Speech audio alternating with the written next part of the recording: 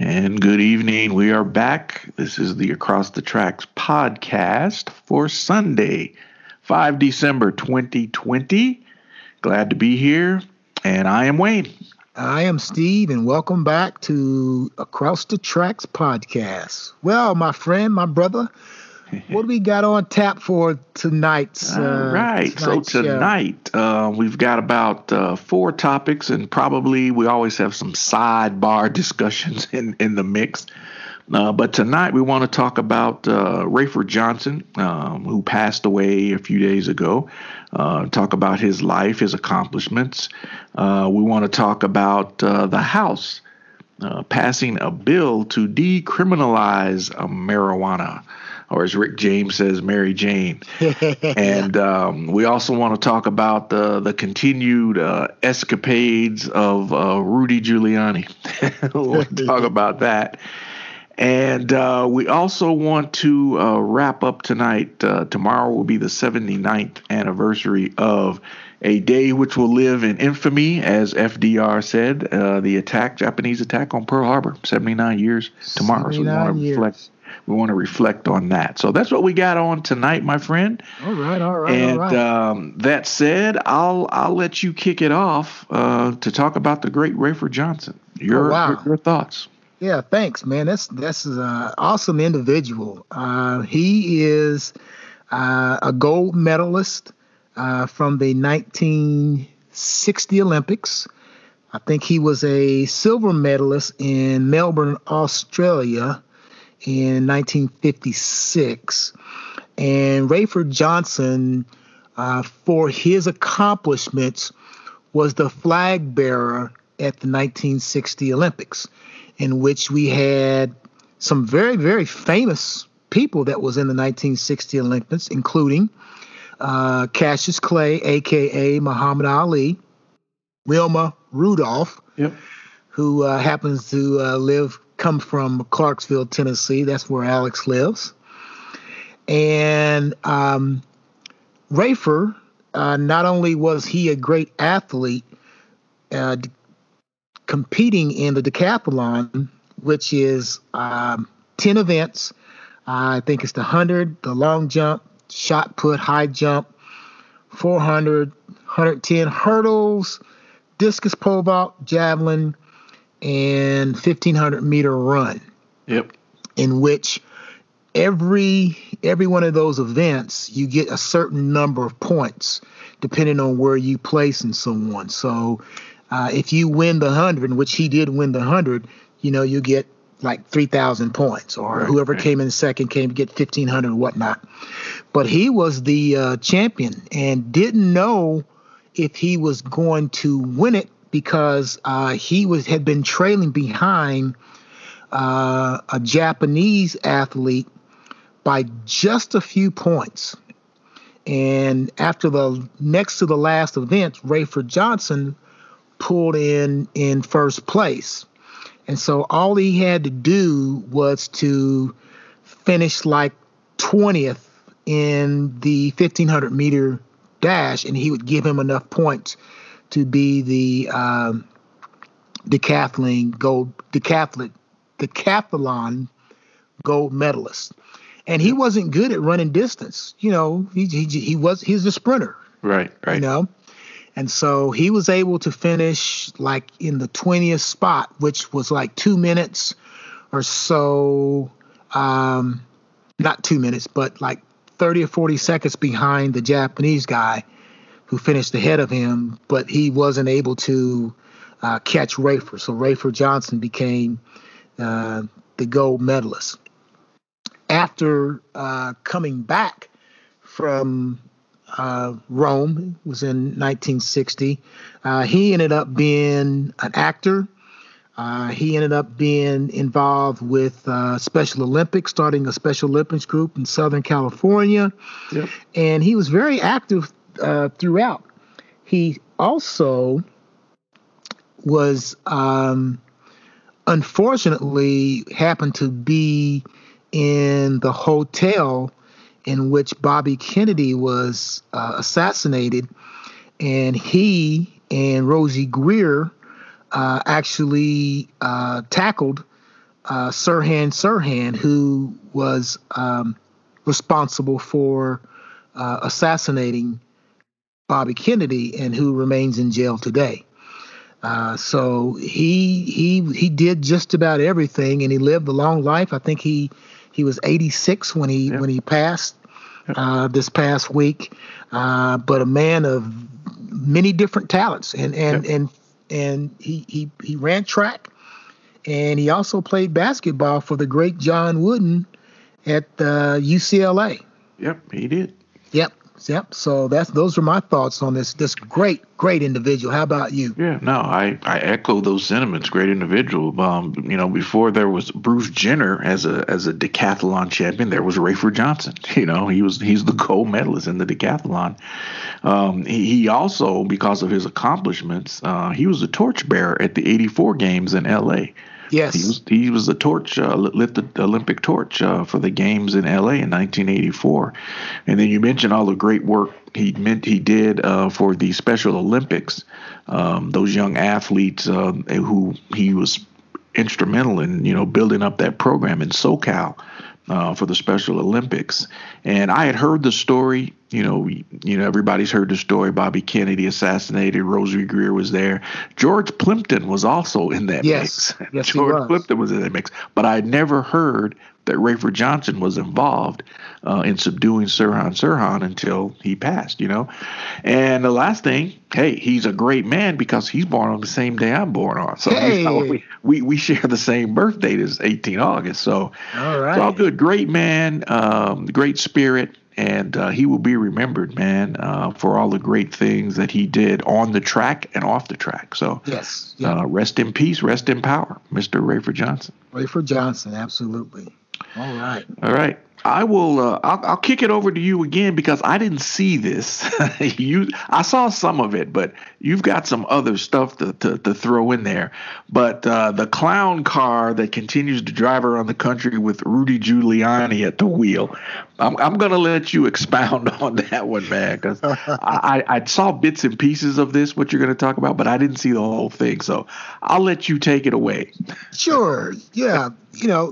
The current occupant of 1600 Pennsylvania Avenue just can't quit. Just quit. You got your ass kicked. Joe Biden, he was elected by over 81 votes. He refuses to give it up. So they have sued all the various states, Michigan, Georgia, Wisconsin, just name all the states. He's gone into sue Arizona, Nevada, Pennsylvania, almost 40 lawsuits, and they've all either been dropped or they just told him, no, this is stupid. With the exception of he's like 1 in 42. With the exception on the day that they were counting votes in Pennsylvania, the mailed-in ballots, his people were allowed to move from 10 feet to 6 feet in order to observe the counting of the ballots. That's the only thing he's won. So Mr. Drippity Drip, also known as Simon Bar Sinister, oh God, Rudy Giuliani, the president's current legal advisor, stooge, is going around the country making up stuff. He gets in front of the cameras and he'll make up stuff if it's a public event. And if it's in the court, he can't make up stuff because he would lose his law license by just making stuff up. As I used to call, or I still call, MSU, making shit up.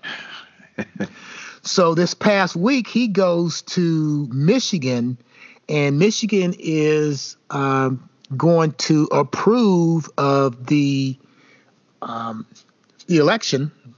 And so they have a hearing, and he brings with him his normal group of stooges and stoogettes, and he has a special guest, an election worker by the name of Melissa Caroni. And boy, is she a phony. This lady is questioning the judges, the board that's investigating or listening to this claims by Rudy Giuliani and his clown car. And this lady starts spouting out just stupid trash, just stuff, and she's so foolish that Rudy had to pull her aside and say, that's kind of crazy, even for me. That's how bad she was. When Count Chocula, Simon Bar Sinister, pulls you to the side and says, this is even too crazy for me, that's batshit crazy. Yep. And in the process, the funny thing, another funny thing, is that Rudy it's his turn to speak now, and he decides that he's going to spew this stuff up, and his body got in the way. There was some instant flatulence that went along with Rudy's dissertation. So Rudy tooted. So I was watching it, just happened to turn it on, gosh. And Lynn was sitting by me, and Rudy saying something, and you hear. Oh my gosh! So it's one of those things you go, did I just hear what I just heard? And Lynn goes, huh? She's half asleep. I go, I think Rudy just farted. He let one. Sometimes you can't help it. It just happens. It just happens. He let one fly. Not intentional. It happens. It happens. It happened to me when I was teaching. It happened to me, but on the national TV, and all these people are watching the clown car, then you fart. Yeah. It makes it a little bit more embarrassing, but like I said, it happened to me when I was teaching, in front of the kids. I'm talking about something, and it happens, and I just kind of played it off. Yeah, you gotta play it off. The kids kind of looked at me like, "You all right, Mr. Johnson?" I said, "Yeah, it was just eased out." I said, "My bad." Play it off. I said, "I didn't know where that one came from." It just happens. But yeah, Rudy was, the election board basically told them that they were fools, and which is normal. Yeah. What else is new? Right. When you have the current occupant at 1600 Pennsylvania Avenue just refusing to do anything to say that he lost. Well, guess what? You're a loser, man. You lost. I don't care how many times you can say I won. You can't change the facts. Nope. You can't change the facts. I won. I won by so much. And I mentioned earlier on another podcast, I said it really must have burned his behind to see that on November the 3rd, when he went to bed and he had this great big outing in the White House in which he was going to be able to declare the winner. And by the time that he went to bed, he was winning. And by the time that he woke up, that train was slowly walking him down. Yep. So all those ballots that were, COVID related, mail-in ballots, they just kept coming. Yep. They just kept coming. And Yep. they just kept coming.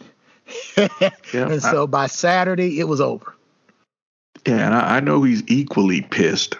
He's fired up, man. He's probably walking through the White House cursing under his breath, or maybe out loud, because Barr has said, I can't find no evidence of no fraud. Yeah. Yes. Fred Flintstone has said, I can't find no evidence of fraud. Now, Fred's days may be numbered. I truly believe his days are numbered. His days are numbered. His days are numbered. But, Your attorney general has said there's no fraud. Countless judges have said, dude, you lost, man. The game is over. And I was watching the debate tonight, the special runoff debate between Kelly Loeffler and Reverend Raphael Warnock. And twice, more than twice, the panel asked Kelly Loeffler point blank, do you believe the president lost the election? She would answer the question.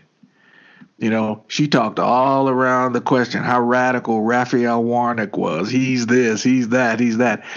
But you won't answer the question. I mean, and that's where we are. You got all these people who are in the twilight zone with him denying what is real. And what is real is your ass lost. Let's move on. Let's move on. And to me, man, your attorney general, your buddy who has hooked you up numerous times. That's right. Come out and basically said, you know what? The scoreboard says you lost. So what else do you have to do, man? Your Ace Boone Coon has already thrown you out. So let's move on. But Fred Flintstone, aka Bill Barr, I think his days are numbered. back when we were growing up, we had Daniel Boone and Mingo. Yes. Yeah, Daniel Boone and Mingo. Yeah, you're right. We had Cisco Kid and Pancho. Cisco and Pancho. Yep. Yep. We had the Lone Ranger and Tonto. Yep, the Lone Ranger and Tonto. Man. And the second hack, they just can't say anything. Nope. When Barr can't find anything, you're screwed. Yeah, that's pretty much closing the door and barring it, because your buddy who has come to your defense numerous times and carried your water, he can't find nothing. So man, you got it. It's time. You got to give it up, man. Yeah. But we only got to deal with him for what? Where we at now? 47? 45 days. 45 days, and 45 will be no more. Yep. 45 will be no more. And you were talking about Rudy. Rudy has tested positive for COVID-19. I wonder where he got that from. Yeah. So it's amazing that all the COVID deniers at 1600 Pennsylvania Avenue, all of them has come down with COVID. Yep. And all the people that's with I'm not going to say all, but the majority of the people that's gone by and paid attention to Dr. Fauci and war mask and social distance and so on, the president-elect's group, just a couple of people that I know of that has come down tested positive. Yeah. And so now Rudy's come down with it. Yep. You 76 years old, man. You in that vulnerable category. So he's in the hospital now. But you've been out there around people with no mask. You haven't been wearing a mask. Karma is a bitch. Yeah, I'm sure he's getting the same treatment that the current occupant got. They're gonna move him to the front of the line. He's not gonna. Yeah. They're not gonna send him back to his crib too early. No, he's getting hooked up, but it's just par for the course, man. Like you say, the deniers, the chickens are coming home to roost, man.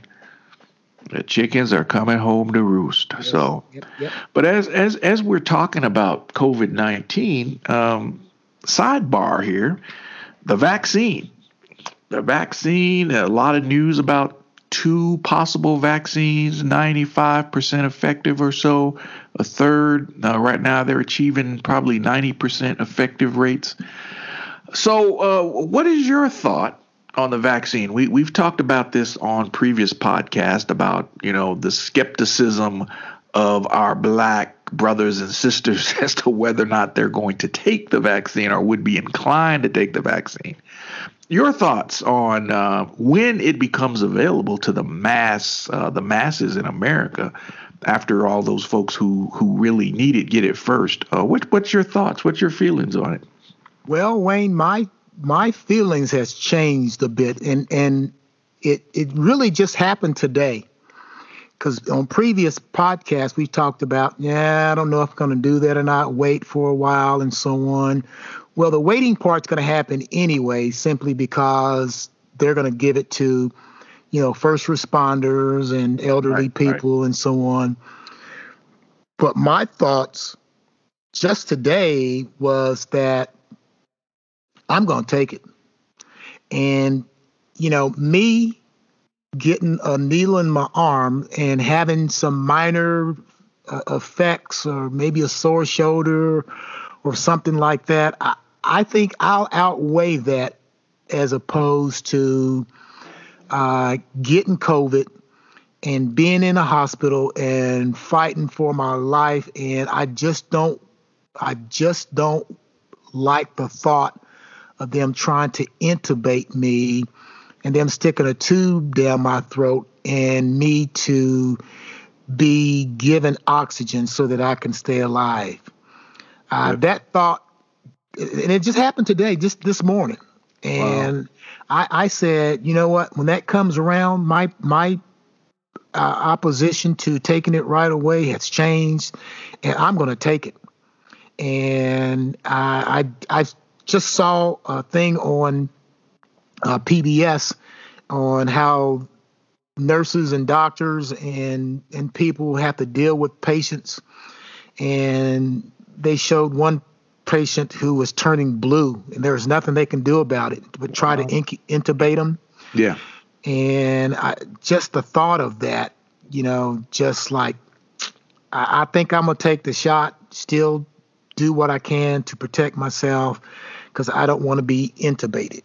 And I had knee surgery many, many years ago, and they intubated me, and for probably 5 or 6 days after the surgery, my throat was still sore.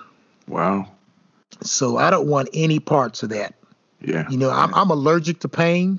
Yeah. I hear you. And I don't want any parts of it. So my thoughts are, when that vaccine comes out, and if Obama and Clinton and baby Bush, they take it, hell, I'm going to take it too. If the scientists and Dr. Fauci and all those guys say that it's all right, I'm taking it. Yep. Yep. How about you? No, I am with you, my brother. I'm there, man. I'm like, nope, I will take the shot, man. Provided, Dr. Fauci, he's the expert. And if he and representatives from the CDC come out and say, it's safe, we've done all the testing, and then you're going to have some metrics to go by, because the first responders, the nurses, the doctors, those people who are in those vulnerable categories, they're going to take it. So you're going to have some data prior to getting to us. Probably we won't see it until maybe May or June timeframe. So by that time, gets to us, you're going to have some data that says, okay, nobody's having, major side effects to this thing. They're still functioning and whatnot. We're hoping. I think that will give you an indication, like, yeah, it's cool. But I'm going to follow the former president, and if Fauci says it's good, then I'm going to go do it, man. So I'm sort of tired, man, of not being able to do whatever and go. I want my life back a little bit. Yes, so. Absolutely. And we're playing by the rules. Yes. And and it's, I think people, the term now they're using, the term they're using is COVID fatigue. Yes. It wears you down after a while. So I think Black Americans may come around. Once they see, the 3 presidents, they're going to do it.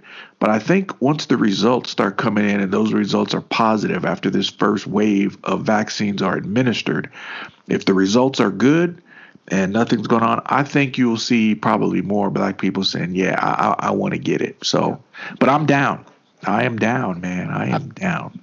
I think one other thing that may help is that I think we're pretty close also to having a COVID test that gives us quick results. Yep. And it's going to be painless because I'm allergic to pain. And I think it's going to be available throughout the country here pretty soon, because I was watching, maybe it was Sunday morning. Yep. Saw this that. morning. Did you Yep. see that? Yep. And the guy They said, ship it to your home. Yeah. it's amazing. The guy said that there's a CVS within 3 miles of nearly every American. Yep. And I believe that. Yep. And so CVS or Walgreens. Or Walgreens, which normally right across the street from one another. Right across from each other a lot of times. And so if they come out with that, and where you can spit in this thing and get your test results in an hour, that's going to help out a lot. Absolutely. That's going to help out a lot. Yes. I think you're going to see a big change here when the new administration comes in. You know, he's already talked about, hey, can everybody get together, wear a mask for 100 days? That is going to help out tremendously. Now, you're going to have the knuckleheads who are like, man, you can't make me wear no mask and all that bullshit. 50 million aren't going to wear a mask. 50 million aren't going to wear a mask. Right. But I think you're going to see a different focus, a different, commitment to getting this under control, because the current occupant, he's DOA. He's DOA, man. DOA, he's MIA. He is nowhere to be found when it comes to this coronavirus. Mm-hmm. So I think you're going to see that you've got somebody at the top that's committed. He's got a good team of people, medical professionals. He's still got Dr. Fauci there providing guidance. I think you're going to see a different focus, and I'm hoping that changes people's attitudes about coronavirus, how we can come together to deal with this, because people are tired, man. People want their lives back. But the only way you're going to get that life back, you got to commit to something. And I think it starts with, wear a mask for 100 days and see where that gets us. And then the vaccine is coming. So I'm hopeful, man. I like it. I like what's coming. The fact that we're going to get rid of all these useless people here in about 45 days and bring in a new team, and they're going to be committed to getting this under control. Yes, sir. That's it. Good thoughts. Yes. All right. So our next to last topic tonight, and this one's interesting. This one is interesting. I think it was Friday. The House of Representatives passed a bill decriminalizing marijuana. Ooh. So Senate passed it. Already Yertle has already said, what? They want to decriminalize marijuana. It'll never pass in the Senate. So already the stop. The hand is already up. They probably won't even get a vote. But the fact that the House did it is major. So your thoughts on the House bill? It's one of those things that America is leading that way anyway. Me, myself, have never smoked marijuana. I know people have. We have good friends that have. Yep. But I don't see any harm in it. Colorado, there's most of these states out west have created paths to allow it. Whether it's CBD or just open recreational, pot and whatnot. Yep. And then there's another probably 15 or 16 states that are looking into it.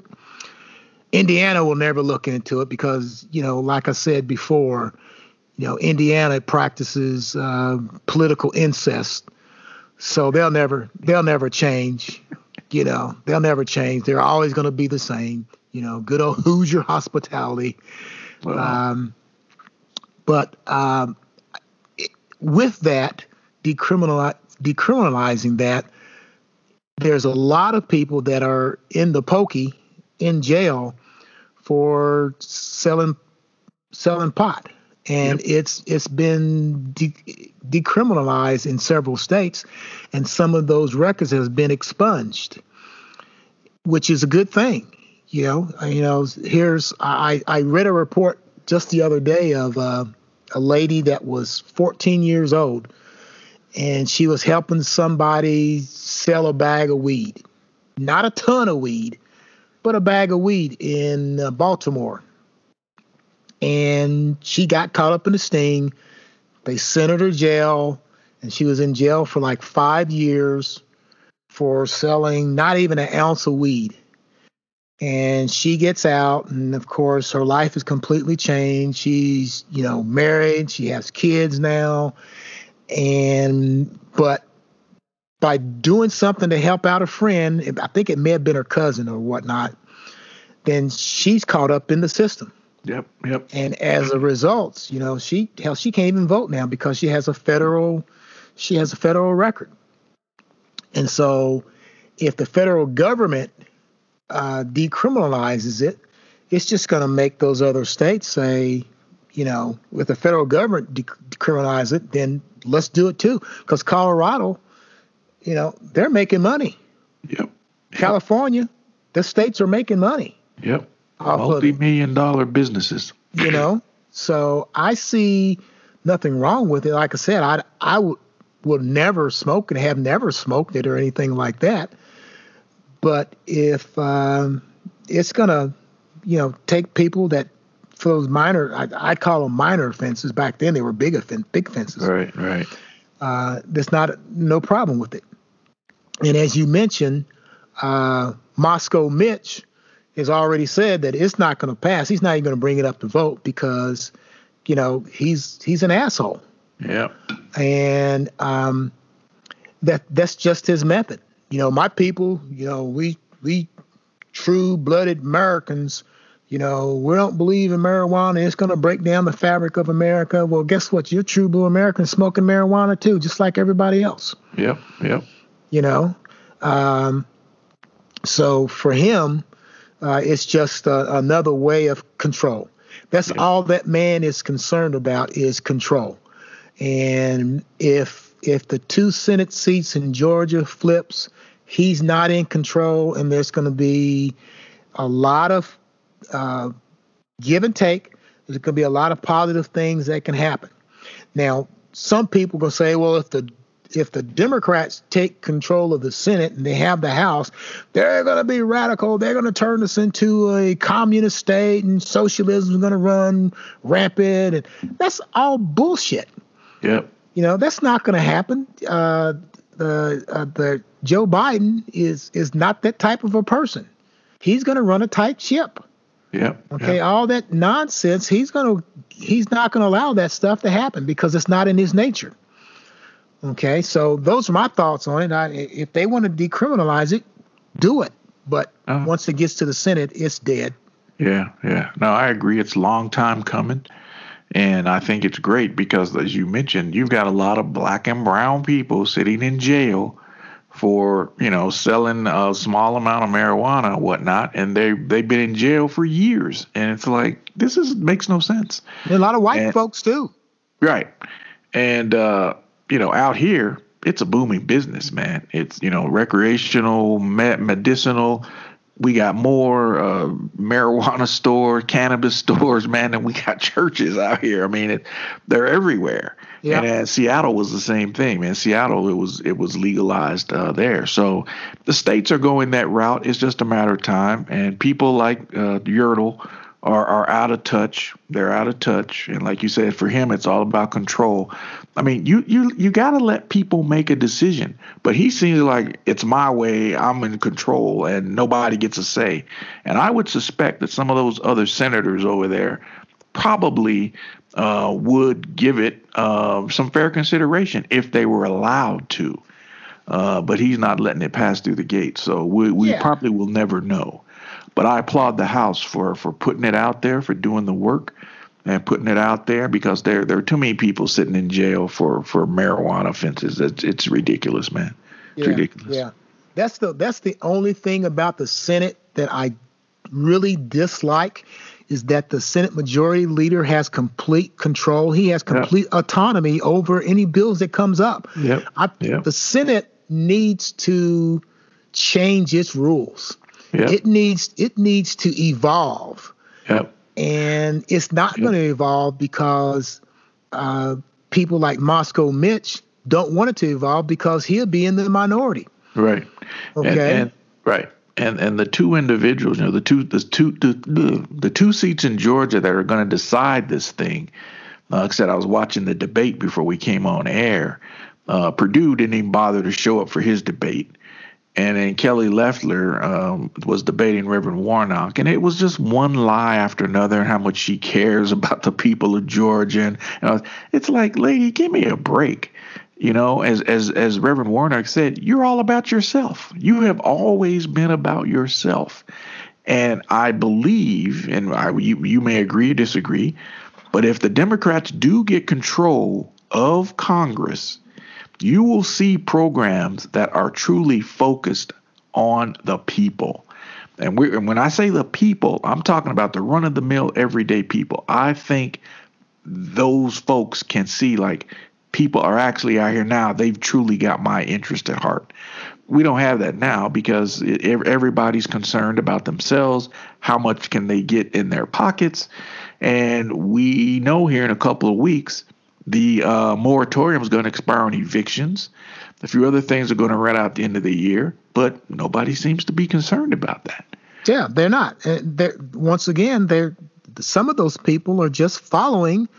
They're following that tag. Yep. Whatever the current occupant says, I'm going with it. He's not lying to me. And I don't understand. Yeah. We've probably knocked ourselves in the head many times on how we don't understand how the common man in this country falls and follows behind the current occupant of 1600 Pennsylvania Avenue because he doesn't give a damn about you. Nope. And Moscow Mitch doesn't give a damn about you. All he wants to be concerned about is being reelected. How do you get reelected? You have to have millions and millions of dollars in your piggy bank. And who's going to give him millions and millions of dollars? Businesses, big business corporations. There was no problem giving $3 trillion tax breaks to big business because big business is going to come in and kick into his campaign. Yep. While they get a $24 million tax break, I only got $24. Yeah, I think we got 20 something. I mean, it wasn't, it wasn't though like, ooh man, he gave us a big tax break. and then on top of that, the deficit, because he just gave money away, the deficit just exploded. Yep. So now we get a new administration that's coming in and they want to help people out. And then suddenly they become conservative with spending money. Yeah, it's okay. It's okay when the clown car, when the current occupant wants to give a $24 or $3 trillion tax break to the rich. And you drive the deficit up by doing so. But now when we want to help small businesses out, we want to help the unemployed out, when we want to help those people that are starving, when we want to help with people that are getting evicted from their homes and getting evicted from their apartments, we don't have time for that. Nope. But yet we'll help out the largest corporations. Okay, and they'll get a tax break, but we don't want to help out the average American. And it's the average Americans that's sitting on the other side of the fence over there that's supporting the current occupant, and they're not doing a damn thing for the average American. We said it 1,000 times probably. We don't understand how you can support that attitude. Yeah. I was gonna put on my Facebook today. I was just gonna type in one simple phrase, and I was gonna type in "country over party." Period. That's it. Yeah. And all those people, the average man that's supporting the current occupant, their thoughts is party over country. Yeah. Just because I'm a Democrat or just because I'm a Republican, you should be smart enough to know that when somebody is fishing and is lying to you, I have voted for Republicans. I have voted for Democrats. I've voted for more Democrats in recent years than I have Republicans. But just because I voted one way doesn't mean I'm going to vote another way the next time. Right. I'm going to vote for the best candidate. Right. And in this election, the best candidate was Biden. Yep. Trump, I owe you $1. I used his name. Oh, Ding ding. ah. The current occupant has never given a damn about the average person. Nope. He doesn't want to shake your hand, and all he wants you to do now, and the same people that he doesn't give a damn about, he's asking them, well, give to my defense pack. And all that money is just going right to his pocket. Yep. You're spending your hard-earned money. You're sending him $30, $40, and he's taking that money, and all he's going to do is he's going to put new grass in Mar-a-Lago, or he's going to screw something else up somewhere down the line, or he's going to put that money right into his pocket. I mean, as you mentioned before, his library that he's going to build is only going to have maybe 1 or 2 books in it because he don't read. Nope. I think Nope. he's got a book that he had somebody write for him. Yep. And then his son wrote a book in which the RNC paid $300 million for the book. Yep. Yeah, they bought I forgot how much. Yeah, 300-some thousand or something like that. It means a lot of money to pay for his book. That's right. I'm sorry, but that's crazy. Hey, 45 days, all of them will be gone, man. His whole damn family will be gone. And I'm looking forward to that because we don't have to hear foolish. I mean, he's going to be around because his ego will not let him just go quietly into that good night. But the fact that, what are we up to now? 278,000 something people are dead. Yes. And he doesn't care. He hasn't said a word. And these 70-something million people that voted for him, that should be an indication that this guy does not give a rat's ass about you or your family. Not at all. But yet you bow down to this guy. You worship at his feet. And we've said, like you said numerous times, don't get it, man. Something's off in your DNA that you still want to follow behind someone who you can clearly see cares nothing about no one but numero uno. So yeah. It's sad. And so it is sad. It's very sad. And that our country, that you still got people misguided in that manner. And I was surprised, man. I heard some data that the majority of Muslims voted for him. I'm like, what the hell? I mean, as much as he has dogged Muslim people, and I mean, what is that? Something's off, man. Something is off. Well, I this is what I think, Wayne, that you bring that up. That data must deal with people that have money.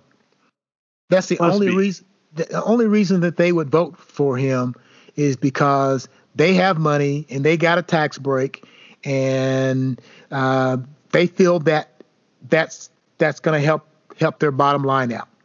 That's just like when you have foolish people like 50 Cent and Lil Wayne and Ice Cube and people like that are just voting. They've made it. They've gone from the streets of Compton up to the top of the echelon in the top tax brackets, and now they suddenly turn their back on where they came from because they're gonna save $200,000 out of 40 million. Right. And as I say to my wife, you can't separate. I'm sorry, you cannot separate. Well, he's doing this, but this guy, he's unscrupulous. He's a lawbreaker. He lies every day, but you're willing to look the other way and accept that. I'm sorry, you cannot separate. Character matters. And so I don't see how you can accept that. I mean, I have a few friends that I know personally that voted for the current occupant, and we had a discussion, and the discussion it wasn't heated. It was an intellectual type discussion because I didn't ask whether or not You voted for the individual. The individual told me that they did. And I'm like, what? And I said, well, what caused you to make that decision? And their answer was, well, I'm looking at the aspect he's a good businessman. I'm like, oh. I said, but what about the other stuff in his character? That he does this, he's misogynist, he's racist, he's bigoted, he disparages people every opportunity he gets, can't take responsibility for anything. What about that? No answer. So I said, part two of this answer is you've got people endorsing this guy who your former governor there in Indiana was up there behind him every day, touting his Christian values and whatnot, but yet you won't call this guy out for the unscrupulous stuff that he does that, according it goes against your Christian values because you don't support that. You don't support that. So I put to my friend, I said, if you saw me leave out of this building, you and I are here, we're having a meal. If you saw me leave this building and get in my car and there's another woman in my car other than my wife, you would be calling me out, wouldn't you? Because you're going to hold me accountable, right? Right? And the answer was, well, yeah, you're right. I said, then why don't these people who are in his sphere, who are so Christian and they got their values, why don't they call him out? Nobody. And I applaud the gentleman down in Georgia the other day. Man, he went off. He went off. He said, you people are supposed to be leaders. Show some leadership. And that's what we don't have. That's why we find ourselves in the position we're in now. Yeah, you got all these people, the Lindsey Grahams, the Mitch McConnells, the Grassleys, the Joni Ernst, all these people, Murkowski, Collins. You guys have shown no leadership. They have shown no leadership for 4 years, endorsing this fool. Well, the thing, Wayne, is the fact that they could shut him down. They could shut him down. They're just too cowardice. They're so afraid of 240 characters that they're paralyzed. Yep. I don't understand that. That's the thing. If you shut him down, that's going to let future presidents or future leaders know that you're going to step up in here and you're going to be correct. Yep. Or there's nothing that you're going to do that's going to pass. Nope. You have ideas that you want to get accomplished. Guess who's going to help you get that accomplished? You can't pass a law. We pass the laws. You can only approve of the laws that we pass. Right. So if they would have shut him down in the beginning and grew a spine, then they wouldn't be in the problem that they're in now. They're so afraid to say, well, he won, he lost the election. They're too afraid to say that he lost the election. That's asinine because they're afraid of that he's going to tweet. If there's 538 members of Congress, if 538 members of Congress tells the current occupant to go to hell, guess what he can't do? Not a damn thing. But they're spineless. Yep. And I don't understand it. I don't get that. Yep. They ought to remember the old childhood adage that I think you grew up with and I grew up with. Sticks and stones may break my bones, but words will never hurt me. Yeah. So your 280 characters that you're going to tweet about me because I said, your ass lost. Take your ass home. You lost. Tweet. Go ahead and tweet.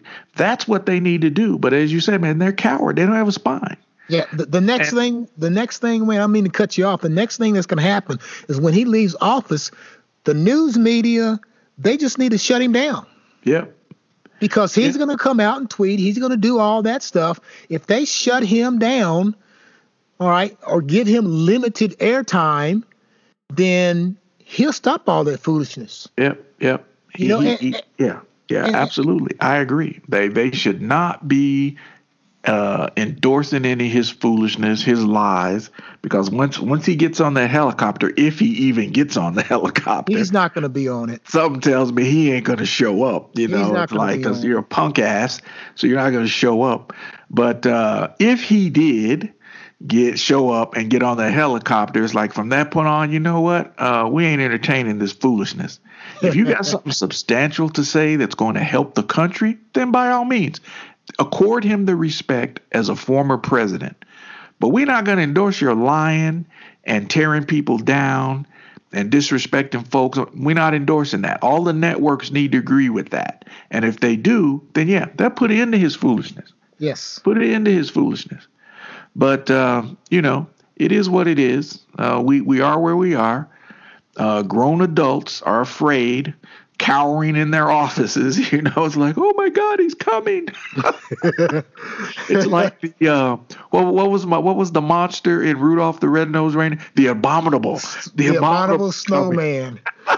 The abominable's gonna get us. Give me a break, man. You guys are grown ass men and women just like he is. Tell him, Mr. President, it's over. You lost the election. I mean, only I think 25 Republican senators have called Joe Biden to say, congratulations, Mr. President-elect. That's sad, man. That is sad. Yep. And it paints what do we look like to the rest of the world who we're meddling in other people's business, telling them how to run their, governments and whatnot. And here we are, we're letting a 74-year-old toddler dictate to our elected leaders as to what they can and can't say. Give me a break. Give me a break. So again, we don't want to give the current occupant no more airtime. 45 days, he and his family will be shuffling off to Mar-a-Lago or Buffalo, wherever the hell they're going. So get them out of there. Okay. Yes, sir. So, top of the hour, a little bit past our last topic for tonight. Tomorrow is December the 7th.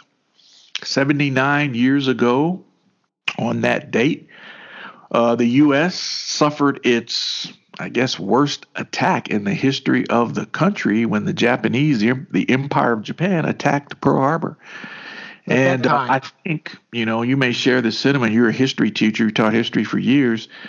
I think people, man, have sort of forgotten about Pearl Harbor. You don't hear a lot of it mentioned anymore. Just like the memories of 9/11 are starting to wane a little bit. But Pearl Harbor was significant because it what led the U.S. into World War II. And, tomorrow's the 79th anniversary. So your thoughts on Pearl Harbor anniversary? Yeah, it was the straw that broke the camel's back.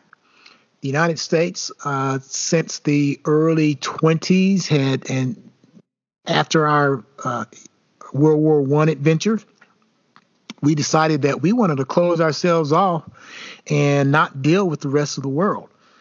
Well, about 1933, there was a guy over in Germany that came to power through legal means, and he decided that he wanted to control the world. So our friends over in Europe, they were kind of caught in a hard place where they needed American help, and America didn't really want to help because we did not want to have another world war. So we eventually started leaning that way, and President Franklin Roosevelt knew that we were going to get involved in the war.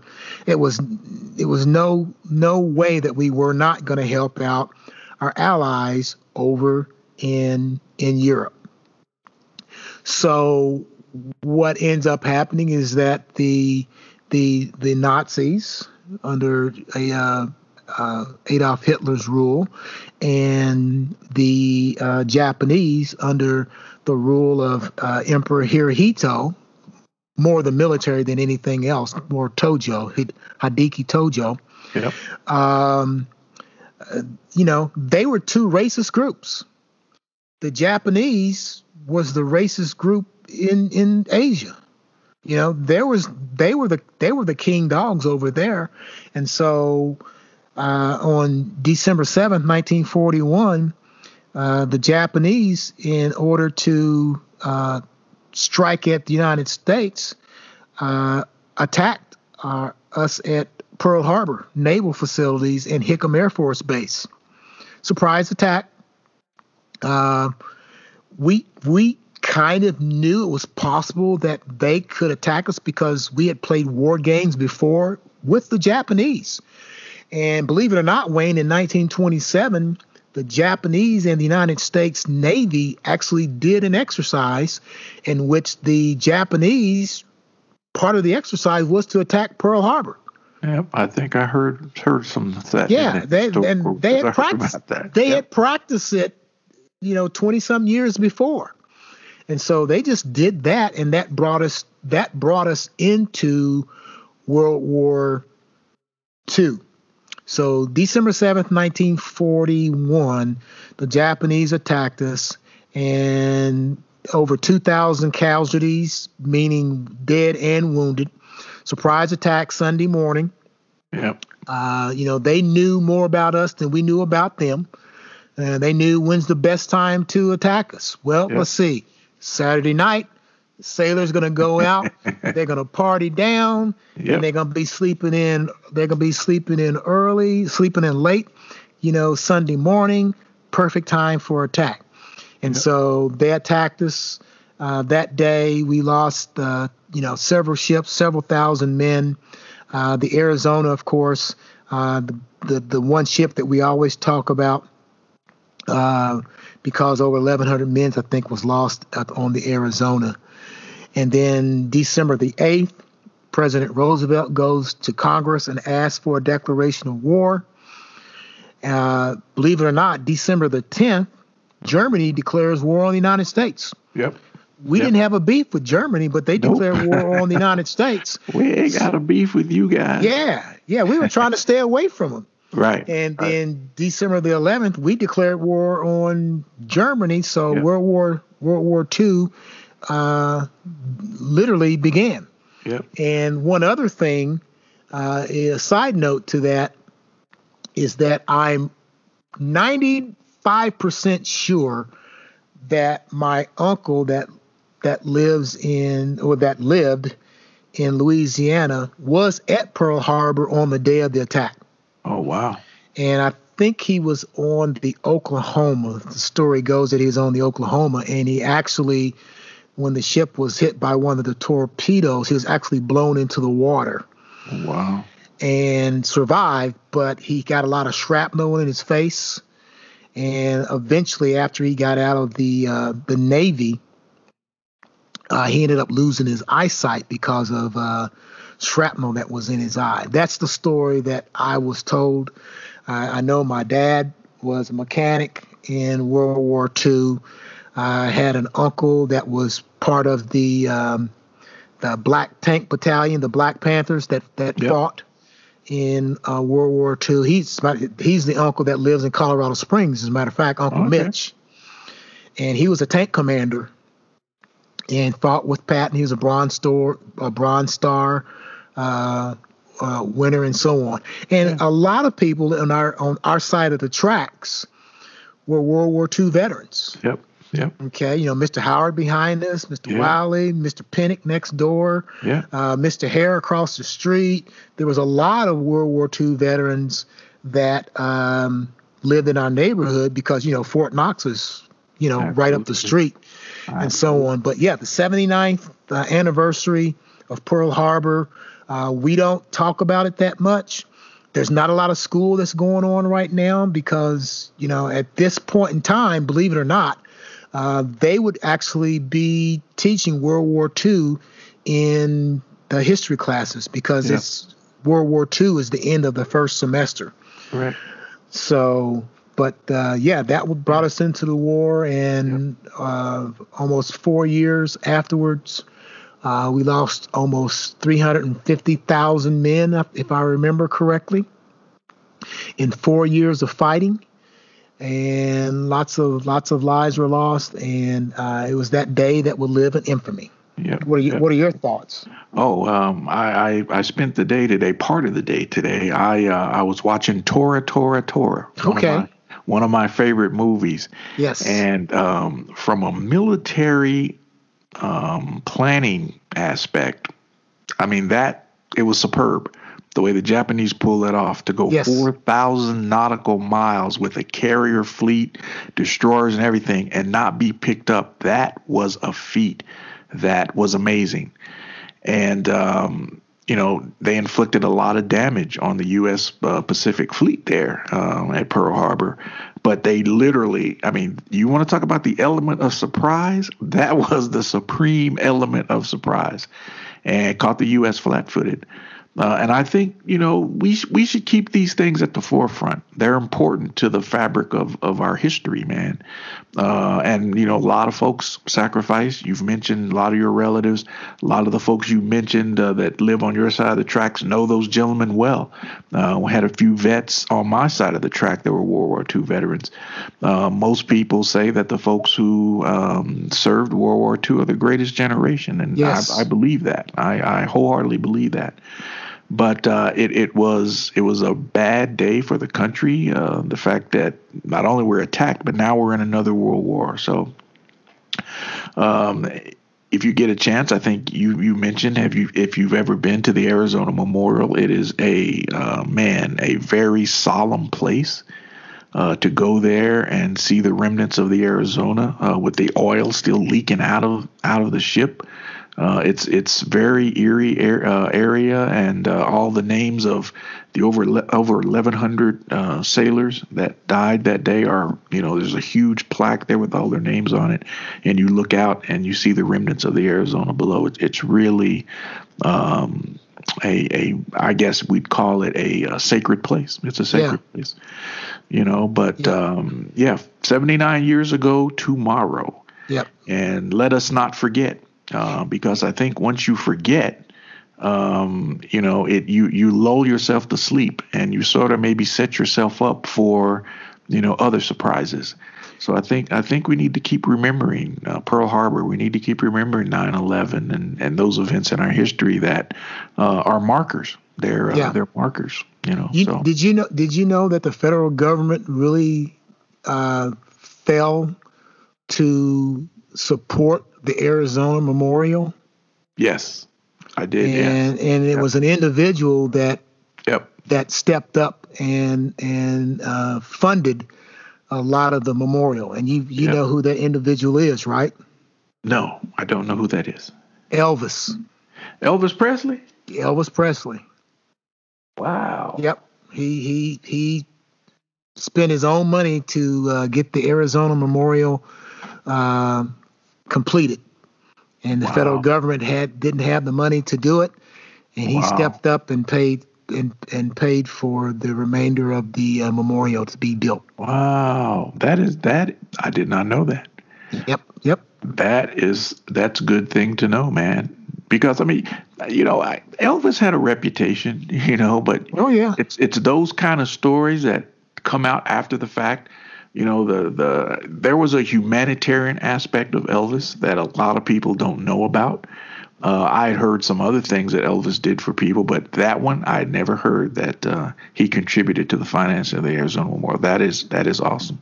Yes. Yep. That is awesome. So that is awesome. So we wanted to remember that tonight, and that 79 years ago tomorrow, anniversary of the attack on Pearl Harbor. So. That is all I have for tonight, my brother. Any other closing comments you'd like to make before we wrap this episode up? No, I would just say this to our listening audience. We try to keep it real. We're gonna say it like we see it, and we're gonna be as truthful as we can. Some of our comments aren't taken out of jest. We're serious about it. We're just two small town friends growing up in Elizabethtown, Kentucky. And we grew up on different sides of the track, went to school together, created lives for ourselves. We live on different parts of the United States. However, we have a common bond, and that is growing up in Elizabethtown and sharing the life and friends and experiences that we've had as small town individuals. And I appreciate everything that we do.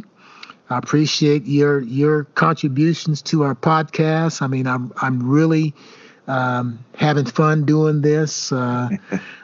It's just something that we do to put a record out there, and from now until infinity and beyond, somebody will be able to look and maybe enjoy part of our podcast. We're not doing it to make money or anything like that.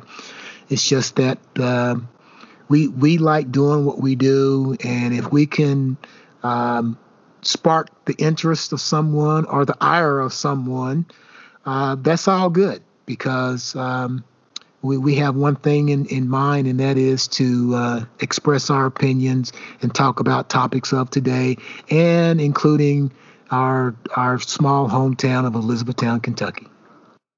Absolutely, man. I echo those sentiments, and it's always a pleasure to get together each Sunday night and talk about the issues of the day from our perspective. Like you say, two small town guys from E-Town, Kentucky, and we're proud of that. And even though we don't live there anymore, we're still proud of our upbringing and the values that were instilled in us by the people who we grew up with and around. So that's where we're coming from. As my co-host said, we say it like we see it. We're going to keep doing that. So until the next time, Wakanda forever, I'm Wayne. And Chileamo Dopo, I'm Steve. And the Panthers had another big victory on Friday night. They're moving on in the state football tournament. So outstanding. Until the next time, my brother. Till the next time, we're out. Like 3 strikes.